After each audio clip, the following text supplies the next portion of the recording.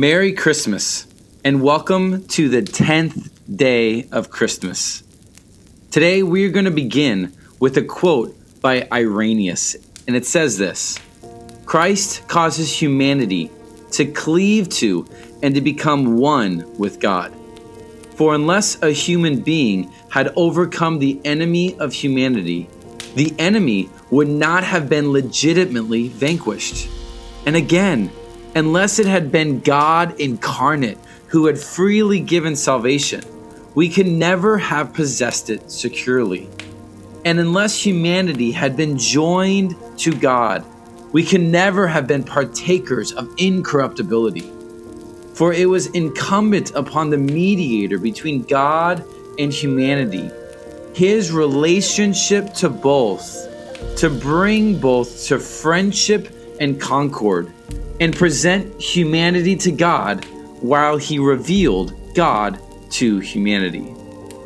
This quote captures the beauty of what Jesus accomplished in his incarnate life.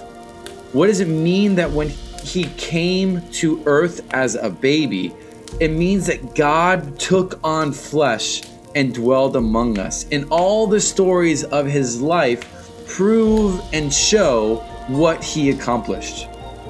But how do we know these stories? How do we know that these events took place? We know because we find them from the eyewitness accounts in the scriptures. Without the scriptures, we know nothing of the work of Jesus. Today we are going to look back at one of the people who played a pivotal role in getting the scriptures into our hands. His name is John Wycliffe. His day is traditionally celebrated on December 31st in memory of his death in 1384. His life, although centuries before the Reformation, many of his early beliefs laid the groundwork for what the Reformers would do centuries later.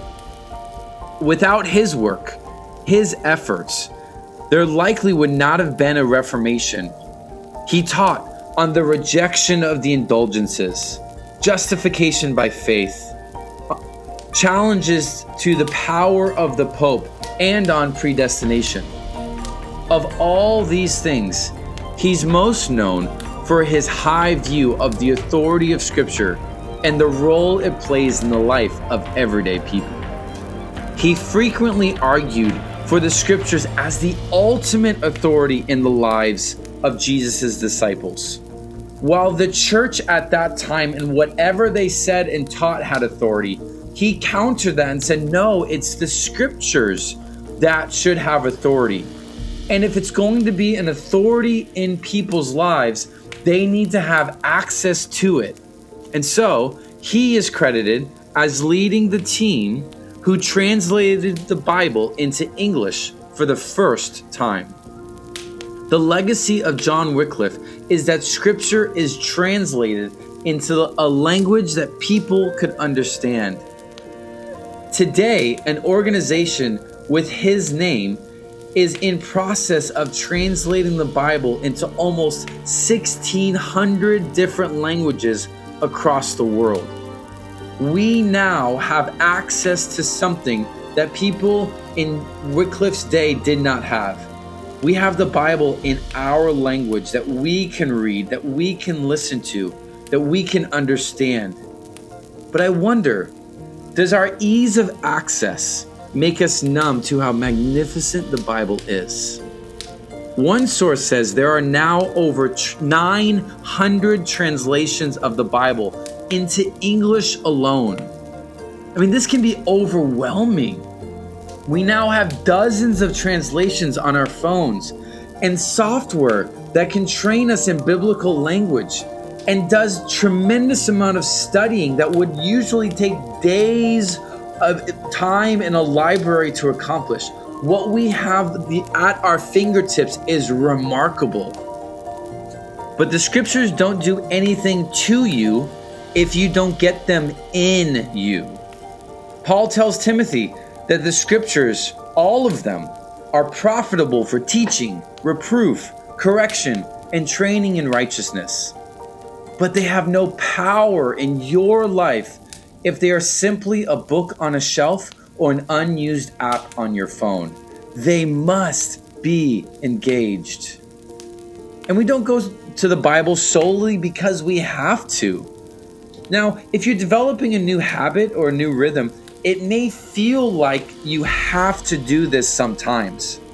But that's just a phase. If we continue to work through that, we start to see the tremendous ways that God uses His Word to transform our lives. We no longer have to get into the Word. We start to see that we get to. As the new year begins, what role is the Scripture going to play in your life?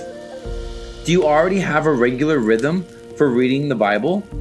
If so, are there ways that you need to adjust so you can maximize hearing the voice of God? Maybe you're brand new to Bible reading and you don't know where to start. Wherever you are, I encourage you to link up with another disciple and join together to read the Bible.